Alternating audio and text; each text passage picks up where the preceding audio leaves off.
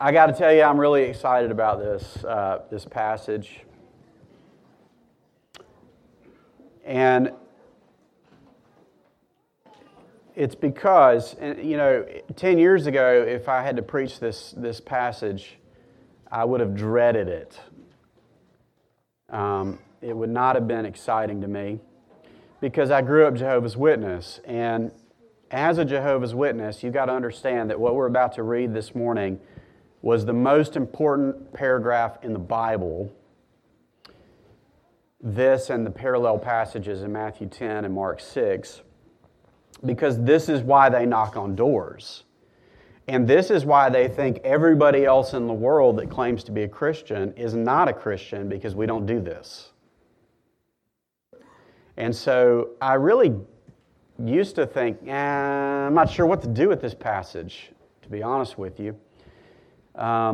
Because that, it's almost traumatic to think about. It used to be for me, that because I went and knocked on doors every Saturday morning as a child for years and years in my little suit with my little briefcase and my magazines.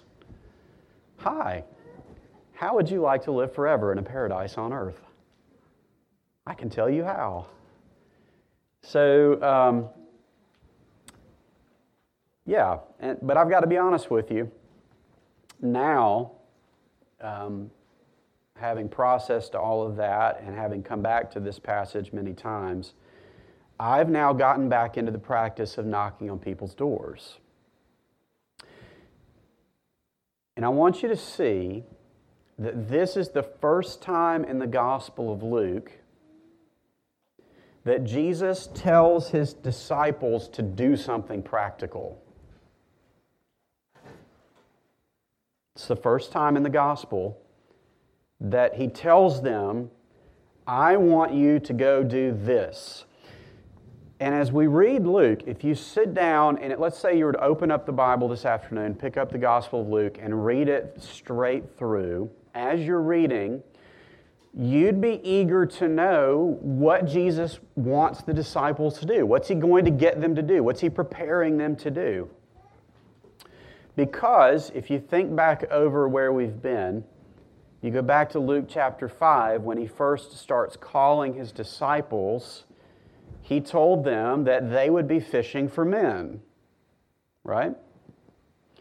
Then you get to chapter 6, and he names the 12 by name. Then you get to chapter 7, and Jesus teaches them what it looks like to show compassion on people. And then you get to chapter 8, and Jesus says that you're going to be casting seed. And then he teaches them that they shouldn't be afraid to go anywhere or to do anything for the sake of the gospel. That was really the message of chapter 8. And now, finally, in chapter 9, Jesus now gives his disciples clear instructions. He sends them out on a mission trip, not to the ends of the earth, not yet, but to their own neighbors. And I want us to pay close attention to it. Verse 1, Luke chapter 9. Jesus called the 12 together and gave them power and authority over all demons and to cure diseases. And he sent them out to proclaim the kingdom of God and to heal. The big idea here is clear that Jesus is multiplying himself, right? He's done some things, he's demonstrated some things, and he's brought them along for the ride, and now he's sending them out to do the things that he's demonstrated for them to do. And of course, that's a simple way of thinking about what does it mean to be a disciple or a follower of Jesus. We learn from Jesus, and then we go and we share what we have learned with others. And of course, we all have our marching orders as the church from Matthew, where Jesus says at the very end of his ministry, after the resurrection, he looks at his disciples and says, I want you to go and make disciples. I want you to baptize them. I want you to teach them to do all that I have commanded you. So Jesus is multiplying himself, and he continues to multiply himself, which is why Christianity began with basically these 12 men, and now 2,000-something years later has resulted in essentially billions of disciples throughout history. But I want you to look at the specifics. Verse 3.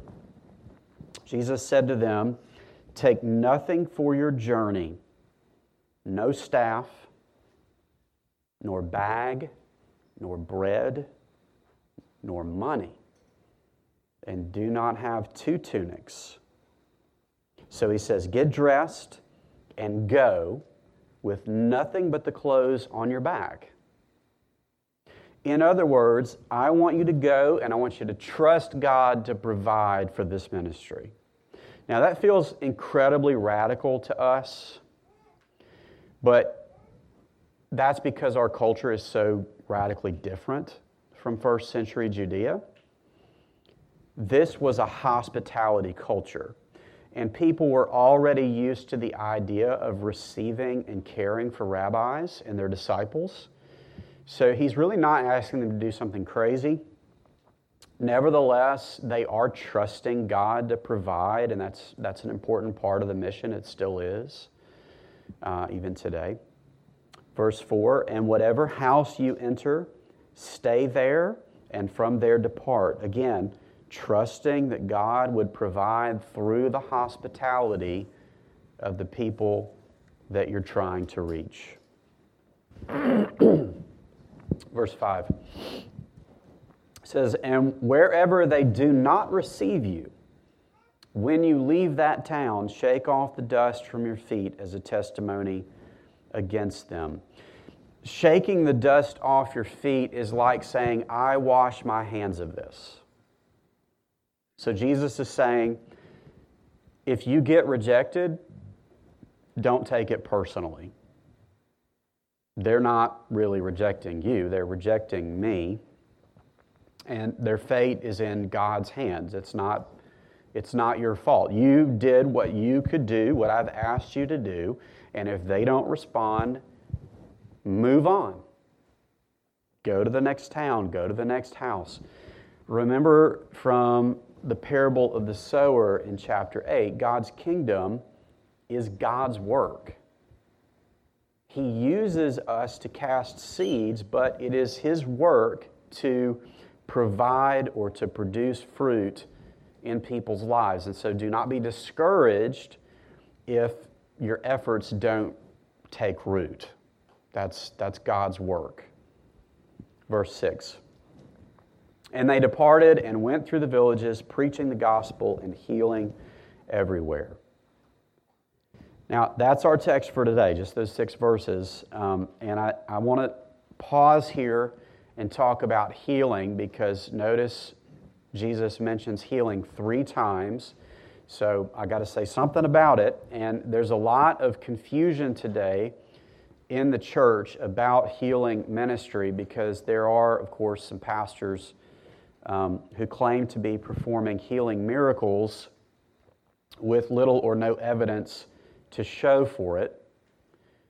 And this is probably a longer conversation. If somebody would like to have it, I'd be happy to talk to you. I just want to say briefly that we're told clearly in Scripture how the church should deal with sickness. In James chapter 5, verse 14, it says, "If anyone among you is sick, let him call for the elders of the church and let them pray over him, anointing him with oil in the name of the Lord." So, I want to say clearly, we do have authority as disciples of Jesus to ask God for healing. Absolutely we do. That's clear in Scripture. I pray with people who are sick or who are injured all the time. I ask God for healing. And I believe He has the power. He has the power to do a miracle in someone's life. He might use my prayers to do it. He might not. Sometimes He does. But Jesus doesn't actually heal in the Gospels. When you read through the Gospels, Jesus did not physically heal every person that he met, right? He doesn't do that. John chapter 5, he goes into a place where there are a multitude of sick and invalid people laying there, and he only heals one of them. So it's up to him. It was up to him even then in Luke chapter 9. It's not magic. It's the grace of God. If you have more questions about that, let's talk about it, because I know this is, for some, maybe really important. So I don't want to dismiss it, but I think about it a little bit differently than some might. But now what I want us to do is I want us to think carefully about what Jesus teaches his disciples to do in this passage. And you might be tempted to say, well, Mike, this is the 12, right? These are the apostles. This is a special project during the earthly ministry of Jesus. He's using the apostles. That's different, right? He's not asking us to do this. But in the very next chapter, Jesus is going to send out 72 disciples on the same type of mission, and he's going to give them even more detailed instructions, which we're going to look at in a few weeks. And so I believe that clearly Jesus intends for his disciples, the church, to be doing something like this. It's just unavoidable. It's there in the Scriptures, them going out, knocking physically on doors, talking and praying with people about the kingdom of God. We should also remember that the Gospels are going out of their way to teach us that these men, though they will become important men in the church, there's not anything special about them. These were not professional ministers. They were fishermen, tax collectors, right? But Jesus told them to do something, and he provided what they needed to do it, and they did it. They went out and they knocked on their neighbors' doors and they proclaimed the kingdom of God.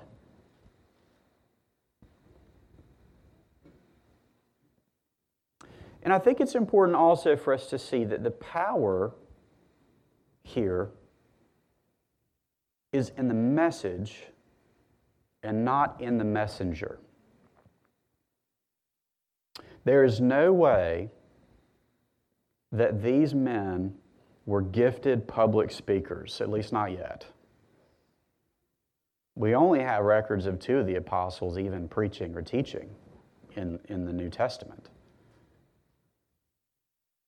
We don't really know how good they were. But he sends out the 12, and Jesus did not send out 12 Billy Grahams, right? He's not sending out 12 Charles Spurgeons into the Judean wilderness. The power was in the message, not in the messenger. So, for instance, if a person were to, if somebody that you've never seen before runs into this room right now and says there's a bomb in this building and everyone needs to get out now, there's not. Okay? But let's say that somebody did that. What are you going to do? You're going to get up and run out of this building as fast as you can. And it does not matter if the person who comes in telling us that is a police officer or a clown. Right? It doesn't really matter what the person looks like that tells you that message. If he says there's a bomb, I'm out. We'll figure it out later, right? Because the message gets people moving regardless of the messenger. And the same thing is true of the gospel. The power is in the message and the Holy Spirit giving life to the message. Paul says we are jars of clay carrying the light of truth. We are not the light. We bear witness to it. And so God was able to take a group of 12 average to below average men and build His church because the power was not in them, it was in the gospel. We go in and with the Holy Spirit. So what does that mean for you? It means that whatever your opinion of yourself may be, in terms of your spiritualness or your giftedness or your ability to speak or whatever that may be, whatever your opinion of yourself, it doesn't really matter. God can use anyone for His purposes, and very often He chooses to use the most unqualified, the most unlikely people to do His work, because He gets all the glory. And we've gotten away from this in the church. We hold up the people who are the most gifted and who speak the best. We have. We sit and listen to the professionals. But all of us are disciples. And so, I want you to see how God delights in showing mercy to people who don't deserve it. God majors in producing beautiful, righteous people from the rejects of society. He created the universe out of nothing. And He has not stopped doing things like that.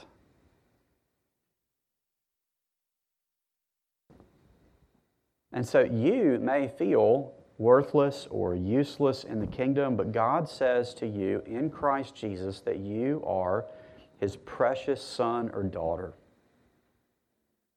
And He wants you on His team. And you are actually more useful to God if you feel empty, because there's more for Him to fill. People whose hands are full cannot receive grace. And if you're not being changed by His grace, then how useful are you, right? If you're doubting this, though, I want you to consider something else. If you're doubting that God can use anyone, I want you to remember the names of the 12 disciples. They're listed again back in Luke chapter 6, if you want to look at them. One of them in particular was named Judas. You know Judas, right? The one who was going to betray Jesus for money. Now, at this point, no one knows that Judas is a false brother except Jesus. But what do we learn from this? We learn that Jesus can use, and sometimes does use, unconverted people to accomplish His will. Judas did not obey Jesus and go out on this mission trip with a humble heart. Right? We don't really understand or have any idea. The Bible doesn't really explain to us why Judas stuck around at all, but he did. He was not a believer. And yet, he was with these 12 people on mission, and we have no reason to believe that he failed to carry out what God had told him to do. Luke doesn't say, and then they returned, and 11 of them had a good ministry, and one of them not so much, right? That's not what the Scriptures say. Apparently, Judas was out there healing people and preaching the kingdom from a heart that didn't even believe it. And y'all, that is both amazing and scary. It's amazing because it shows that God can still save people through the ministry of bad men. Paul says the exact same thing explicitly in Corinthians. It really is about the power of the message and not the messenger. So before I should ever think of myself as great or worthy or gifted, I've got to be reminded that there's really nothing special about me. God is the one who has the power to change lives. He says in John 15, Jesus says, apart from me, you can do nothing. Nothing. So it's amazing, but it's also scary. It's scary because this tells me there will be people in and around the church, maybe even their whole lives, who appear to be with us and appear to be doing some good things and like they get it. It looks like they get it, but they don't. And so this is really an opportunity for us to search our hearts. I'm not asking genuine believers to start questioning their salvation or anything like that. I'm just asking you, ask yourself, why am I following Jesus? Why am I following Jesus? Is it because I love Jesus and I'm grateful for what He's done for me? Or is it because I'm trying to use Him or get something from Him? And the last thing I want to say very simply is that I think it's time, I say this in humility, not knowing exactly what it looks like or not giving any specific, I'm not trying to set up a new law here or anything like that. I just want to say very simply that I think it's time for God's church to return to this kind of ministry somehow. Mormons and Jehovah's Witnesses are out there doing it as instruments of Satan because they have the wrong message. They're not sharing the gospel. We have the gospel of the kingdom, and we have clear instructions. And I'm promising you, I'm going to take this more seriously even than I already do as your pastor. I'm going to do more of it because I believe that Jesus can and will use it to change people's lives. Because I want to see God's kingdom come in Horn Lake as it is in heaven. And gone are the days when people are just going to show up at church. Right? Y'all know this, right? People don't just go to church anymore just because they feel like they should be there. We're going to have to go to them. We're going to have to go to them. And you can come with me. I would love for you to come with me. And when I go, I'm not handing out gospel tracts and trying to get into religious debates with people. All I do is knock on their door, stand about 12 feet back so that I don't look like I'm trying to bust up in their house or something. And I just say, hey, my name is Mike. I pastor that church. I would love to know if maybe I could pray with you somehow. Is there any way that I can encourage you today? And that's pretty much it. And then, if the Spirit provides an opportunity through conversation for me to encourage them or to share the good news with them or for the church to meet some kind of need, then we do our best with that opportunity. And that's it. And I'm trusting God with the results. And if you want to be a part of that, let me know. Let's pray. Father, I just very simply ask that you would bless the preaching and reading of your word. And Father, if your Spirit is at work in this, if this is something that you're calling our church to be more involved in, and we don't really know what we're doing. There are no experts in this room, but your Holy Spirit is the expert, and we pray for your lead. We pray that you would help us to follow Jesus together somehow, to look for these opportunities, trust you with the work, with the fruit. And Father, in just a moment, we're going to take the Lord's Supper together. I pray that you would bless this table. We thank you for what it represents, the body and blood of Christ Jesus, who gave himself for us, that we might be brought near to you by his grace.